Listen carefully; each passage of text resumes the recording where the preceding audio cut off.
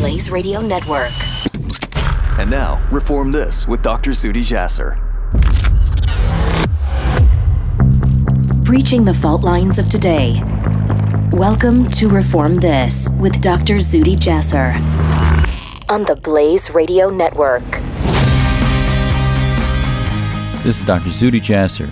Welcome to another episode this week of Reform This on the Blaze Podcast Network. It is always an honor to be with all of you. Thank you for joining me this week.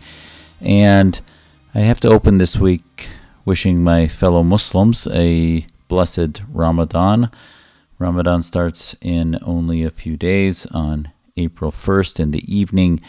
And it's a month of reflection, a month of atonement, a month of worship and prayer and thankfulness and gratitude, and praying for those who are less fortunate. We think of the people of Ukraine, the millions of refugees who overnight, because of the evil coming out of Putin and Russia, they were invaded. Their homes were no longer theirs. Their property was being bludgeoned, destroyed, bombed from above. And they had to fight for who they are, for what they believe in.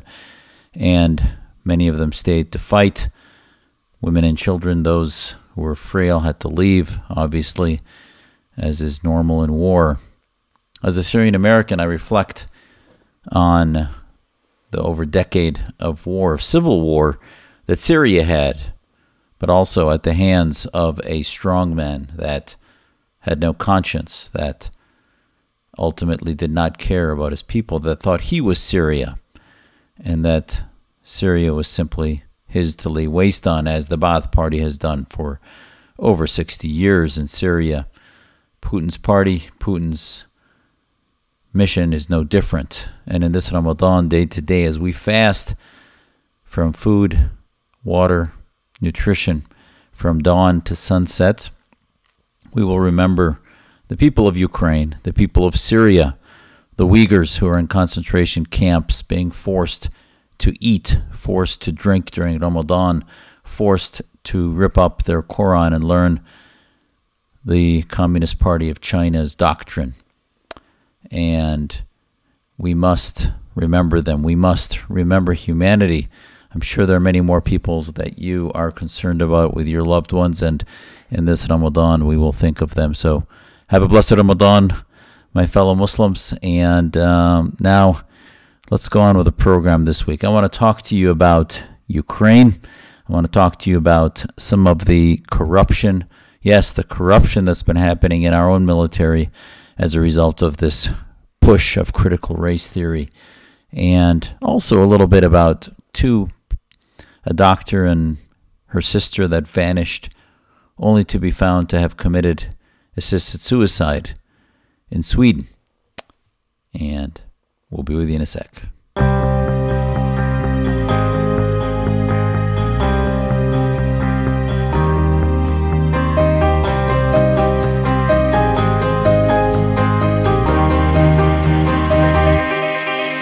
Let's start by looking at Ukraine, and not only what Putin's belligerence, his invasion, and other aspects are doing, but at the end of the day, I think there's a lesson for those of us who've been studying the Syrian situation, the radical Islamists and ISIS, etc. here, that carries over into a lot of these folks with common enemies, common fascistic ideologies. And we see the Chechnyan fighters have found themselves at home, their imam, their mufti in Chechnya declaring a jihad on behalf of Russia, their homeland, against the Ukrainians. So how does that happen?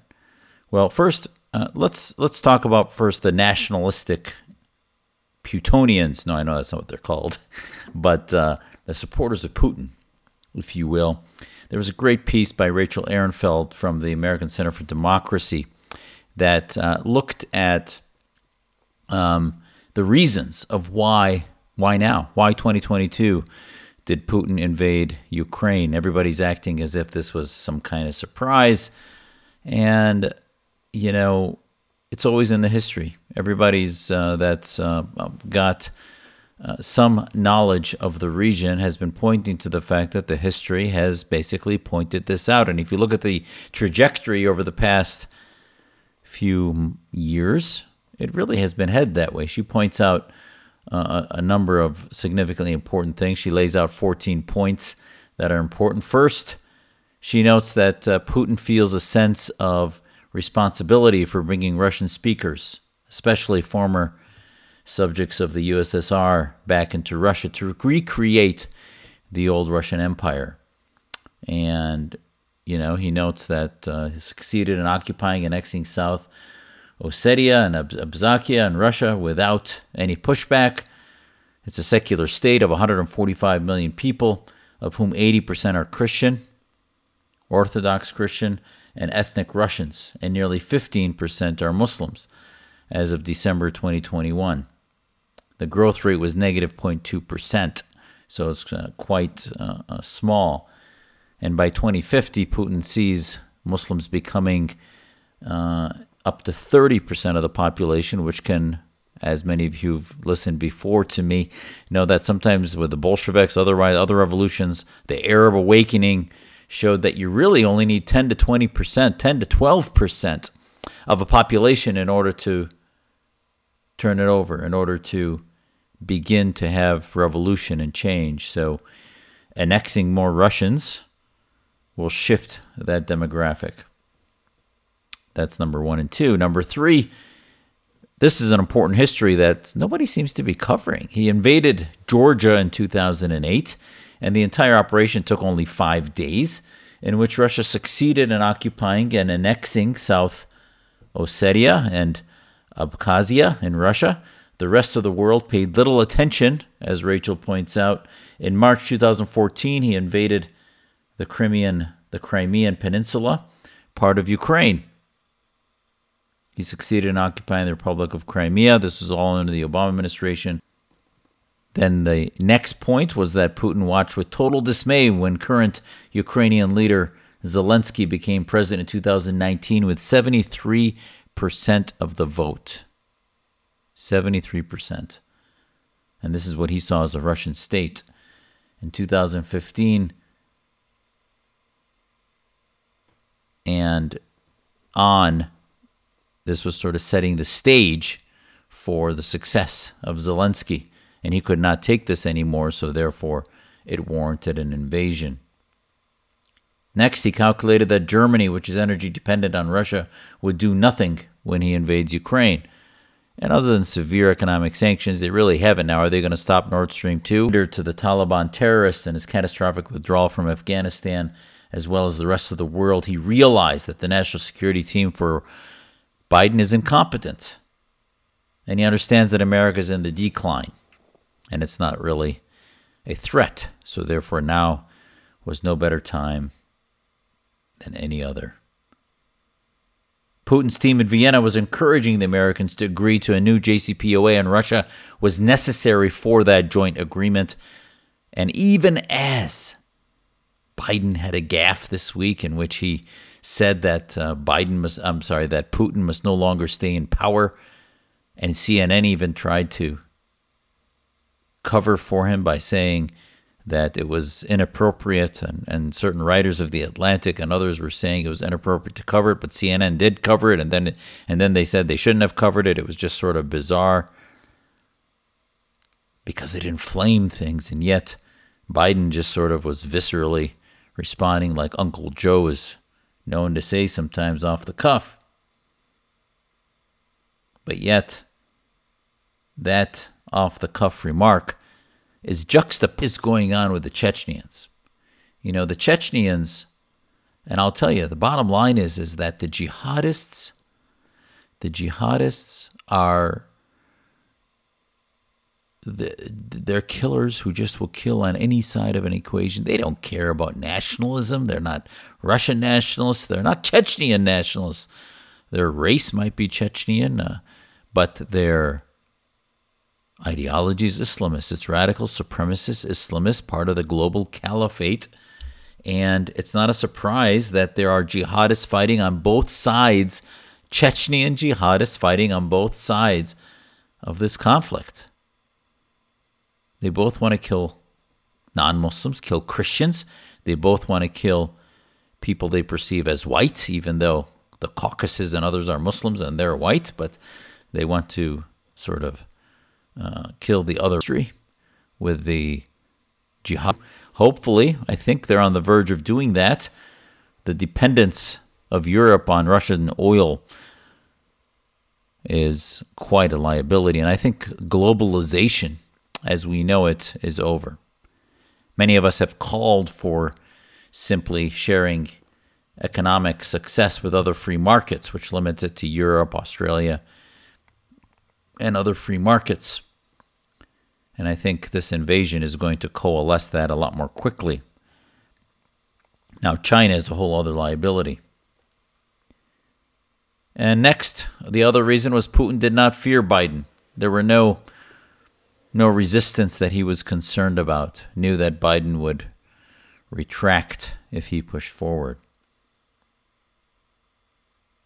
And then Biden's disastrous withdrawal from Afghanistan as he surrendered, and ultimately, where it will end? It might use an iron fist to push them down and then say, oh my gosh, this is what we have to do, while they were radicalizing him. Now, things are, from the last year or two, much as the government's not changing much in its draconian approach, the radicalization of the ideas of Wahhabism is changing in Saudi Arabia, those same ideas that inspired ISIS.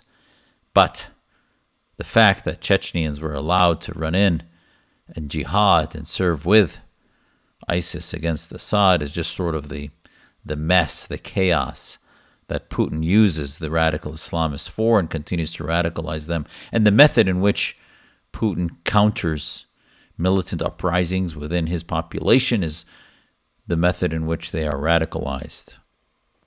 So that's where we are with Ukraine, with the history of a long war. It's certainly not going to be as short as his other incursions, as Biden called race, if you will.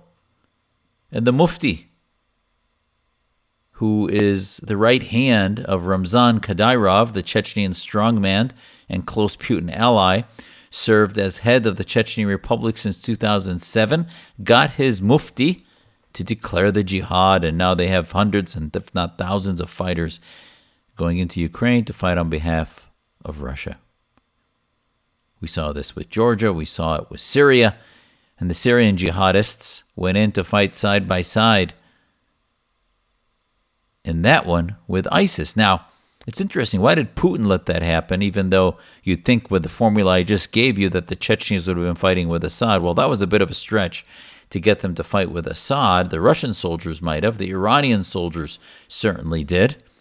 But the Chechens were allowed in, and there's a lot of good reporting on this, because remember, the ability of Syria to use chemical weapons, to use carpet bombing of neighborhoods, to use the ability to commit war crimes was really facilitated by the fact that they said there were terrorists everywhere that were rampaging and also committing war crimes. And to the extent that ISIS did what it did, that's true. Now, that was part of the chaos. That was part of the Arab Dictator Manual 101, which is that they allow terrorism to happen as the Saudis radicalize their people, and we see a chaos that the jihadists always seem to be a part of. And that chaos is related to them playing any side that gets them to be able to kill people that are non-Muslims or they see as apostates. So, as I mentioned, whether it's the Saudis radicalizing ISIS, and on the one hand, the Arab dictators claiming that they are fighting against terrorism, when in fact, the opium of the masses, being radical Islam, radicalizes them and persists to allow them to have a global cover for allowing sort of a police state existence. And that police state existence we see, whether it's the Egyptian government of the fascist National Democratic Party having every few years a push and a pull with the Muslim Brotherhood that they allow to get seats in parliament, and then ultimately they push back and imprison them and declare war on them. And now El-Sisi has come to some type of clear policy in which he has basically outlawed the party. And as we saw with Mubarak and Sadat before him, it's on and off with the Islamists. And meanwhile, the moderate population is somewhat lost in the middle, unable to organize because of an authoritarian regime. And when the Islamists get into power, it's even worse because they've been radicalized behind closed doors in the mosques.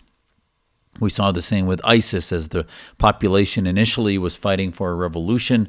Surrounding powers that had interests in maintaining Assad in power, be it Russia, be it Iran, and the Khomeinis, fueled the battle, fueled the radicalization of ISIS, whether it's Qatar, Turkey, the Saudis, on and on. The bottom line is the wasteland was the middle population in Syria. Yes, there was very little civil society existing or to save as far as organizations and intellectual discourse, because it was an authoritarian society, and that revolution sought to change it. But the powers that be, the oligarchs, the kleptocrats, the autocrats, the monarchs, the fascists of the Arabists, of the Ba'athist Party in Syria, persisted and continued to say they were fighting ISIS, but it took America, it took General Mattis, Secretary of Defense under Trump, to do a 4 to 6 month operation until ISIS was actually wiped out. Why did we have to do that when the Syrians couldn't? It wasn't just because of military might. It's because they were aiming in the wrong neighborhoods. They were aiming to the moderates that were really more of an existential threat, and ISIS gave them the ability to claim that they were fighting against terrorism, but they left them pretty much alone. And Russia sort of fueled that and allowed the Chechnyan jihadists to come in and fight with ISIS against Assad. They didn't care if they never came back or if they got slaughtered, because they also got rid of some of their jihadists. And many reporters and journalists have talked about this that were in Syria, in Russia, in Chechnya, and elsewhere, about the flow of radical jihadists across the borders into Syria. And I think the same thing's happening now with the Ukraine. Ultimately, ISIS, you'll find Chechnyan reports that they are fighting on both sides of this equation, be it, they're not Russian nationalists. Those jihadists are not ultimately pro-Ukrainian. They claim that if they fight on one side, it's because of the jihad, and certainly the head of the head of Chechnya has, per his masters, asked the Mufti to declare it a jihad because they needed to get troops in there. Are they fighting in a coordinated fashion? Unlikely. It's just chaotic, at-will destruction. And sometimes there's been debates, there's been feuds going on in which some of them go and end up fighting on the Ukrainian side because they hate the Russians more than they hate the Ukrainians. But there's certainly nothing about love happening there. This is jihad. This is a desire to destroy nation states, be it Russia, Ukraine, Syria, whatever it might be, because they want to create a caliphate. They want to advance a jihad. And that's what this battle is about. It's about advancing jihad for the radical jihadists. And I talked to you last time in the podcast about the American sort of hypocrisy when the Palestinian Islamists at CAIR and elsewhere seem to have this hypocritical approach to the invasion of Ukraine by Russia. They didn't care about right and wrong or moral. They made a moral equivalency with Israel and the Palestinian areas, forgetting about Hamas, forgetting about the terror operations, forgetting about the threats to the Israeli citizens. All that didn't matter. It was really about simply somehow a moral equivalency that exists there. So at the end of the day, you have the key learning point here is it never matters about true morality, true fighting against war crimes. It's really about advancing their cause. That's what the red-green axis is about. And ladies and gentlemen, you're getting a clinic in the red-green axis. What do I mean? Well, that red-green axis is when the far-left progressivists that ultimately become authoritarian socialists and apparatchiks of a major governmental-controlled authoritarian regime, be it Russia, be it China, whatever it might be, the far-left communists, if you will, ultimately are walking hand in hand with the Islamists and voting hand in hand with them in institutions like the UN, where Iran and Venezuela, Iran and Russia work hand in hand. And that's the Red-Green Alliance. And I've talked to you on this program before about the Red-Green Alliance coming home. We see the progressivists of AOC and other far-left socialists that have caused chaos domestically through fueling an anti-police, anti-American sentiment that seeks to destruct our foundations and destroy our history under the guise of so-called equality and diversity. And they work hand in hand with the Islamists. The Islamists who, by the way, they can't even stomach. The Islamists who, by the way, share nothing with them as far as promoting gay rights, women's rights, feminism, and other types of projects of the far left, but they don't care. They ultimately hate the same thing, which is free markets, liberty, Americanism, Western liberal democracy. They want to see that defeated, and they do so with alliances with a common hate. And that's what we're seeing happen here. Every war, every conflict. This is why our testimony as Muslim reformers was, I think, so important post 9/11, because we were giving you all warnings that you might find these Muslim Brotherhood legacy groups in America, small little groups that are never going to affect, as less than 1% of the population, what's happening in America, because they're such a small population. But at the end of the day, you have to pay attention because they're working with the far left globally. And sure enough, 20 years later now after 9/11, we are seeing these things come to fruition. We are seeing them working hand in hand in an active invasion of a foreign country in which the Islamists don't care about the ultimate territorial gains. They just want to scorch the earth, which they believe is part of their jihad.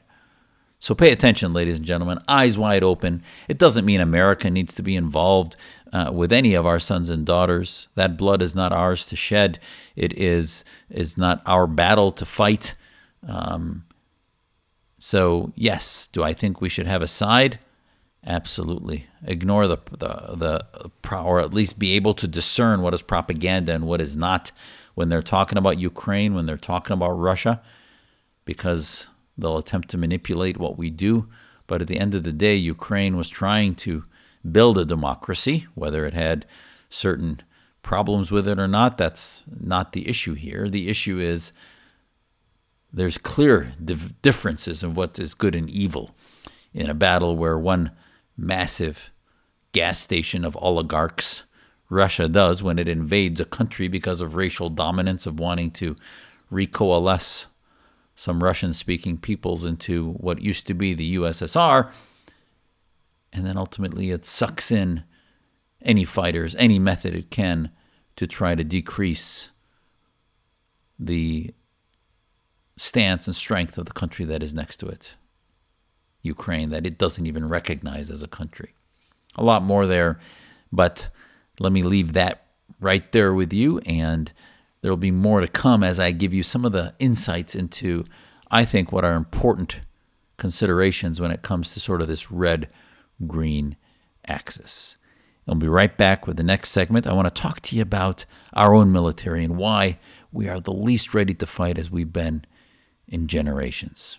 This is Zuhdi Jasser on Reform This.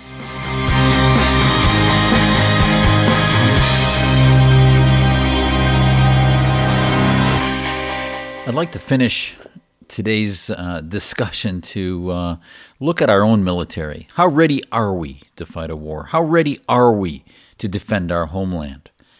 And I can tell you, as somebody who's been fighting against radical Islamists since 9/11 and even before, and whose family escaped persecution in Syria to cherish American freedom here, and also religious liberty and many other forms of freedom that we are so blessed to have here in America. I can tell you that my grandfather, my father, my parents, and generations before me have always looked to America, that not only is our Constitution the special sauce, but ultimately the special sauce of the recipe is the fact that our military is an honorable fighting force, is the most moral fighting force on the planet, and really, truly join as a service to their country to keep our citizens free, and do so under the orders of our civilian government. If you look at the wasteland that has become civil society in the Middle East, and as the revolutions tried to fight those in the last 10 years, you see that the power that is centralized in the government is something that the people have had a very difficult, if not impossible, time to defeat. Because, again, you look at our Second Amendment here in America and others, a people that cannot defend itself are ultimately doomed to live under authoritarianism. And the point I want to get to here and focus on is what is happening in our military. I've been blessed to get to know a number of good friends, many of whom are former flag officers. And having served 11 years in the U.S. Navy, they reached out to me to be an advisor to their group called STARS, Stand Together Against Racism and Radicalism in the Services. I've talked to you about them before. But as we look at various places around the planet that are beginning to become inflamed, and again, I still strongly believe that our men and women in uniform don't have a role in the Ukraine, and that ultimately that price is not something in which the calculus makes sense for us to be involved on the ground, certainly to support the Ukrainians in their need for arms, in their need for whatever pressure we can put against their enemy that's invading them unprovoked in a ongoing war crime. But having said that, there's always in the back of our minds when we're going to be called upon to serve and to have another war, God forbid. Can we fight one conflict, two conflicts at the same time? Some say no, that we're somewhere between 1 and 2. What if Taiwan becomes a conflict? What if Afghanistan requires a redeployment of troops? What if Iraq gets flared? What if Saudi Arabia is attacked by Iran? On and on. There's a decreasing appetite for any of that, but I will tell you that the health of our society is directly proportional, if not even exponentially proportional, to the health of our military.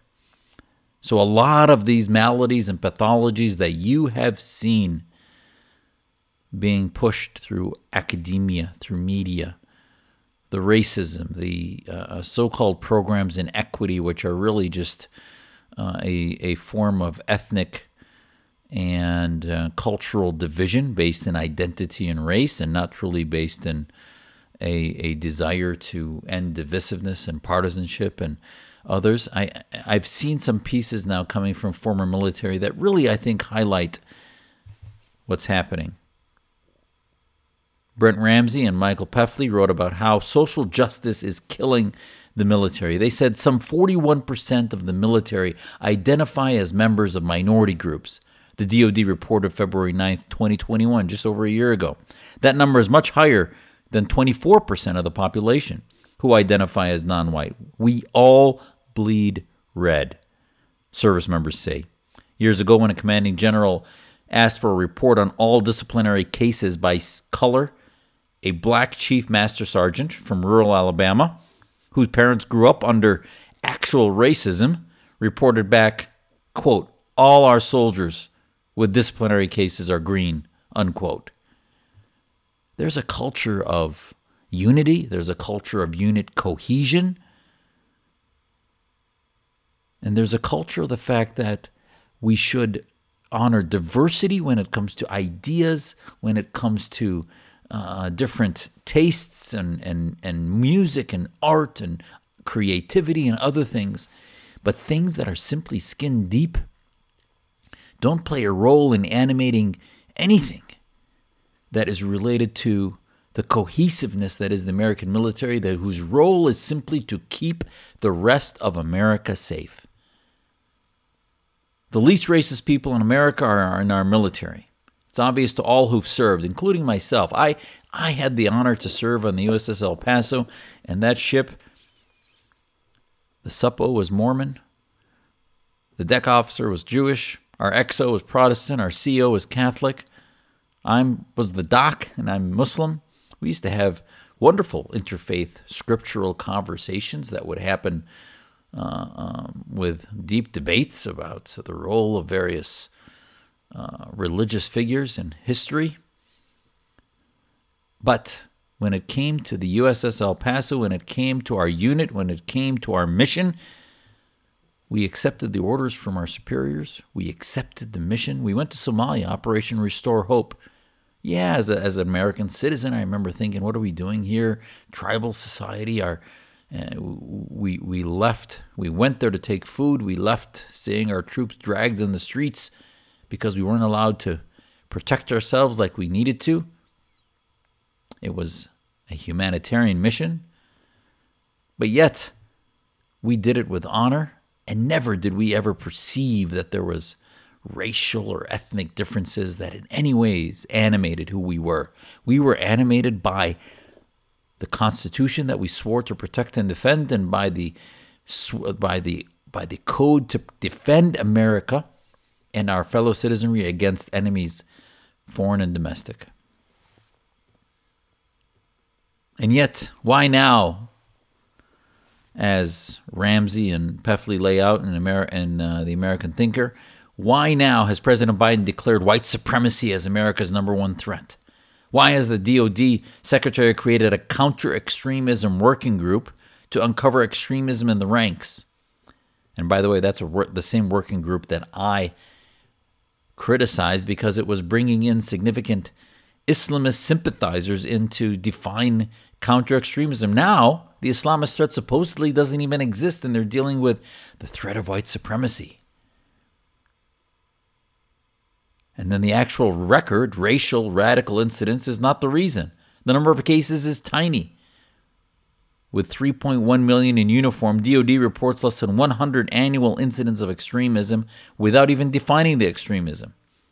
When the DOD spokesman was asked for specifics of extremism, he did not have them. If the government declared that trolls are a threat to the Republic and began an investigation, would we nod our heads and say, I want to know about the troll rage? Because as a child, we learned from fairy tales how vicious trolls can be. Now the fairy tales are about white racism. And yet, while admitting that 41% of the military identified as minorities, the DOD reported that diversity, inclusion, and equity were military necessities. Diversity, inclusion, and equity is the language of critical race theory. And diversity, as they lay out, is the promotion of division based on the identity, quotas, or targets. Inclusion is code for exclusion of specific groups based on race, gender, and sexual identity. And equity is the CRT's ambiguous terminology easily confused with equality. Equity is equality of outcomes, usually quotas, which is reformulated Marxism. So, with that being implemented through the Navy, through the military, you can't help but start to ask the question, where is this headed? Where is it headed? The chairman of the Joint Chiefs defended the CRT program and testified to Congress that he wanted to understand white rage. The United States Military Academy has been teaching CRT along with white rage seminars as reimagined Shakespeare. It's amazing to me that if you look at what is being taught, what that's doing to the culture of the military, a military that, listen, you can find anecdotes of cases of extremism and others that needed discipline, But that's different than taking the valuable time that these military officers have and enlisted have and telling them that they need to spend it. Not in training, not in becoming more force ready, not in unifying and becoming more cohesive units, but rather on telling themselves that this country was founded in racism, on other socialist ideas and the CRT, Marxist ideas, and somehow that makes sense. I kid you not, George Takei, or I don't know if I pronounce his last name correct, but the far, far left communist socialist, former Star Trek star, was a keynote speaker at an academy event highlighting CRT and highlighting all of these issues, which to me has nothing to do with force readiness or anything relevant to the training of our future military leaders. And by the way, fine, you don't want to cancel George Takei. I will tell you that I was supposed to speak at one of the military academies a few years ago, and a lot of my colleagues that had taken that up the flagpole had resistance, and it never happened. Resistance, not, well, why? I'm Muslim. I'm a minority religion. You'd think I'd fit their diversity profiles, but no, I wasn't the right one. I wasn't singing from the same hymnal of the CRT folks, the identity politic, the racially divisive folks that want to sing to the military that they are racist, that they are internally flawed and need correction, versus telling them how they're protecting the greatest country on the planet. General Chris Petty wrote that, he said, if you look at today's diversity and how much it damages our military, it sounds great. Diversity is great. That's part of the problem. Today's diversity, however, isn't what it used to be. Rather than diverse experiences, backgrounds, and perspectives that promote healthy group decisions and outcomes, diversity has come to mean only race, ethnicity, and sex. Unfortunately, today's diversity is replacing our long and largely successful journey toward equal opportunity. And that's such a great point. We all want equal opportunity, equal access, equal respect under the law. Absolutely. Is that perfect? Absolutely not. It needs a lot of work. But do we really think that our military is the place in which we need to indoctrinate these ideas? One of the most equal corporations or organizations, if you will, that exists in America. When I wore my uniform, whether I was an 01, 2, or 3, or 04, I felt that I was equal to everybody else because we were serving under the same hierarchy, same institution, same organization that was based on not only the UCSMG, Uniform Code, UCMJ, the Uniform Code of Military Justice, but also on the same mission. As the general goes on, today's diversity advocates measure organizational success by race, ethnicity, and sex, factors that have nothing to do with performance or potential. Yet they are influencing accessions, advancements, and promotion across the force. Prioritizing racial and sex-based goals clearly undermines the importance of performance and merit. Sadly, today's military leaders are often downplaying talents, experience, and skills in favor of skin color and sex in their personnel decisions. The result is a less capable force with less capable leaders. The new push for diversity only destroys trust. When merit and performance are downplayed in the name of quotas and goals, excellence is undermined. In this environment, leaders are increasingly doubted as representing the very best of the organization. Not only is this disheartening, but it also makes them question their leaders' abilities. If a leader or commander is seen as a diversity hire, he will always be suspect. This is also devastating to the thousands of deserving minorities and women who are rightfully rising to the top on merit alone. And these growing doubts erode trust. Lieutenant General McMaster recently commented, saying nothing could be more debilitating to combat effectiveness than adherence to CRT or critical race theory. The theory's proposal that people be judged by identity category rather than by character and the ability to contribute to a team. Fast forward to a few weeks ago, and we have a letter from a West Point graduate. A letter to a West Point graduate from 96 who was writing to the commandant of the school system, that school system being the academies, and he said the following, and this is an open letter.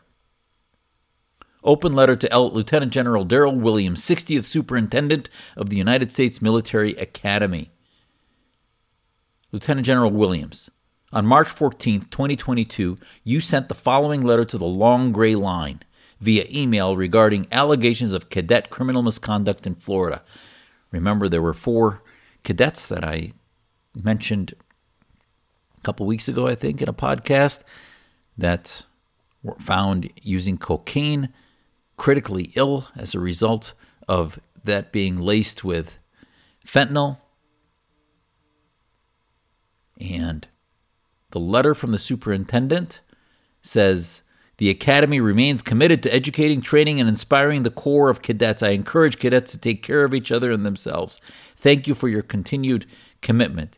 He said, initial reports indicate that the 4 cadets were transported to nearby hospitals after allegedly being exposed to a substance that may have contained fentanyl.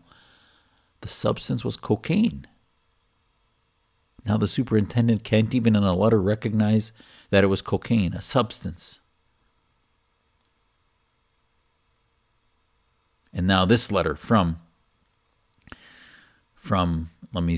John Hughes, U.S. Military Academy class of 1996, first of his class, 3rd generation West Pointer, 4 combat tours of duty, Iraq, Afghanistan, and a physician.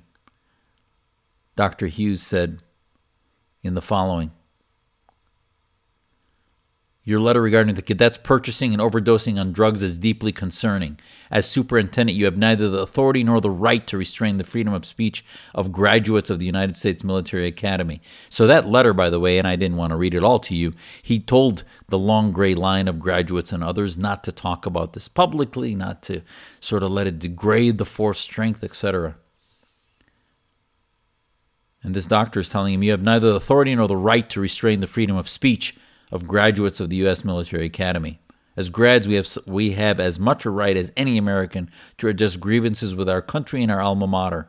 Further, you use the phrase exposed to a substance is very different than the alleged reality that they willfully and purposely purchased and ingested cocaine. As the superintendent and guardian of the honor code, this borders into equivocation of events to mitigate the damage to West Point's reputation. What happened to the cadet prayer that challenges us to choose the harder right instead of the easier wrong, and never to be content with a half-truth when the whole can be won? More importantly, West Point has a recent history of serious ethical problems. In 2013, Lieutenant General David Huntoon, 58th Superintendent, retired from his post and received a letter of reprimand for unethical conduct with subordinates. The 59th Superintendent, Caslin, became president of South Carolina after retiring, only to resign in 2021 over allegations of plagiarism. In 2020, we learned of an online cheating scandal involving 73 cadets. 2021 saw the shameful treatment and expulsion of unvaccinated cadets revealed on national news and a controversial preoccupation with social issues.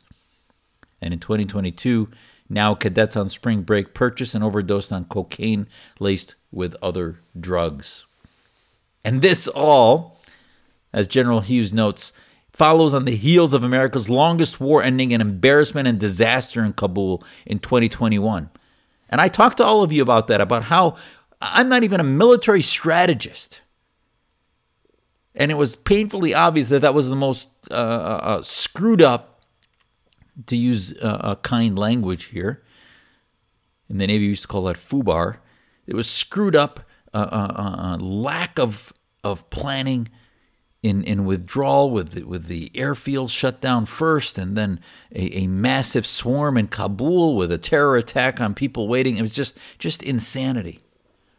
Back to Hughes's letter. At a recent class reunion, when confronted with the Afghanistan debacle and asked what West Point, the preeminent military leadership institution in the world, was doing to analyze the actions and behavior of senior American military leaders, West Point's current dean replied everything was great and did not foresee the need for any changes. He was flanked by another grad who went on to caution that the West Point graduates about not believing misinformation in the news and that Kabul was not as bad as we think, and further that the U.S. military was as ready as ever to fight and win wars. And he goes on to conclude, there's no doubt that the military academy and many other areas of the military at large has serious leadership problems.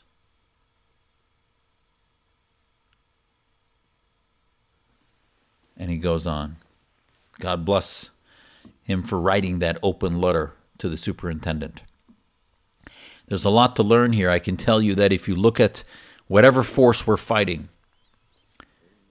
when not only does the military academy reflect some of the dissolving culture that's happening in our country and the flyover culture between Los Angeles and New York, the dissolution of conservative values, family values, and others that have been the cornerstone of Americanism, but that being infused by globalism, by global movements that are part of that red-green axis of identity movements, I will tell you that the thing that protected me from being radicalized, the thing that not only protected me from being radicalized but made me want to fight political Islam, was the fact that I wanted to die for America, that I wanted to defend this country, and that the only thing I would ever die for is America. And that's why I served, and that's why I continue to do the work that I do. And I think there are millions of Americans that feel that. But if our institutions that are built upon feeding off of that energy that our citizens have in loving this country with a passion, with being patriots, if we can't uphold institutions that epitomize those values and instead force feed them an image of America that is not what they experienced. Certainly there were things that we needed to mature as a country, and I've talked to you about CRT before. Certainly there are errors and imperfections that we corrected. Heck, the bloodiest war in our history was the Civil War that was fought over correcting the evil that was slavery. But does that make our foundations evil? Nothing is related to what was happening at the time? Our Jeffersonian democracy, our founding fathers? And yet we expect somehow to maintain troops ready today by trying to tell them that this entire history, if you look at the 1619 Project of the New York Times, that not only is an abysmal failure in which most Americans exposed to it have become offended, but it just is propaganda. Our enemies would be the Russian, the Putinists, the Khomeinists, the Muslim Brotherhood, the Chinese Communist Party. All of them, if they put their resources together, would not have more effectively infused into American educational system something that told us that we are born from rot than something like the 1619 Project. Is that a reality, really, of what most Americans feel? I don't think so. So you need look no further to where America's headed than the fact that our troops have shown a rot now. If you look at what I just reviewed to you from that doctor, from that lieutenant general, and his letter to the superintendent about year after year, plagiarism scandals, drug scandals. This is not the honor code of the military we know now, is it? Can the ship be turned around? Absolutely. But we need to pay attention to these institutions, not only our private institutions, but our public institutions and what ideas are infusing them. You see what's happening in schools around the country as parents, as Ezra Nomani and others call them, their mama bears are beginning to wake up to learn about what's happening in the curriculum of their schools. In states like Arizona and Florida now have transparency laws signed by their governor, that demand that the citizenry of their states know transparently what's being taught in their classes. Can you imagine that was so hard to pass, that taxpayers' money being put into an education doesn't have a right to know exactly what's being taught to their kids. It was just bizarre. And meanwhile, the Biden administration was trying to tell parents that they were the terrorists somehow because they were getting animated at school board meetings. There's a lot more there. But God bless this country. The passion that we have for maintaining its values and having it continue to lead the world is just beyond importance. And as Reagan said, we're only one generation away from losing it. And it can be quickly lost if we don't garner the strength and the unity to put it back together at every corner, from schools to media to government to our military. Thank you so much for joining me today. I can't wait to be back with you. And this is Zuhdi Jasser on Reform This.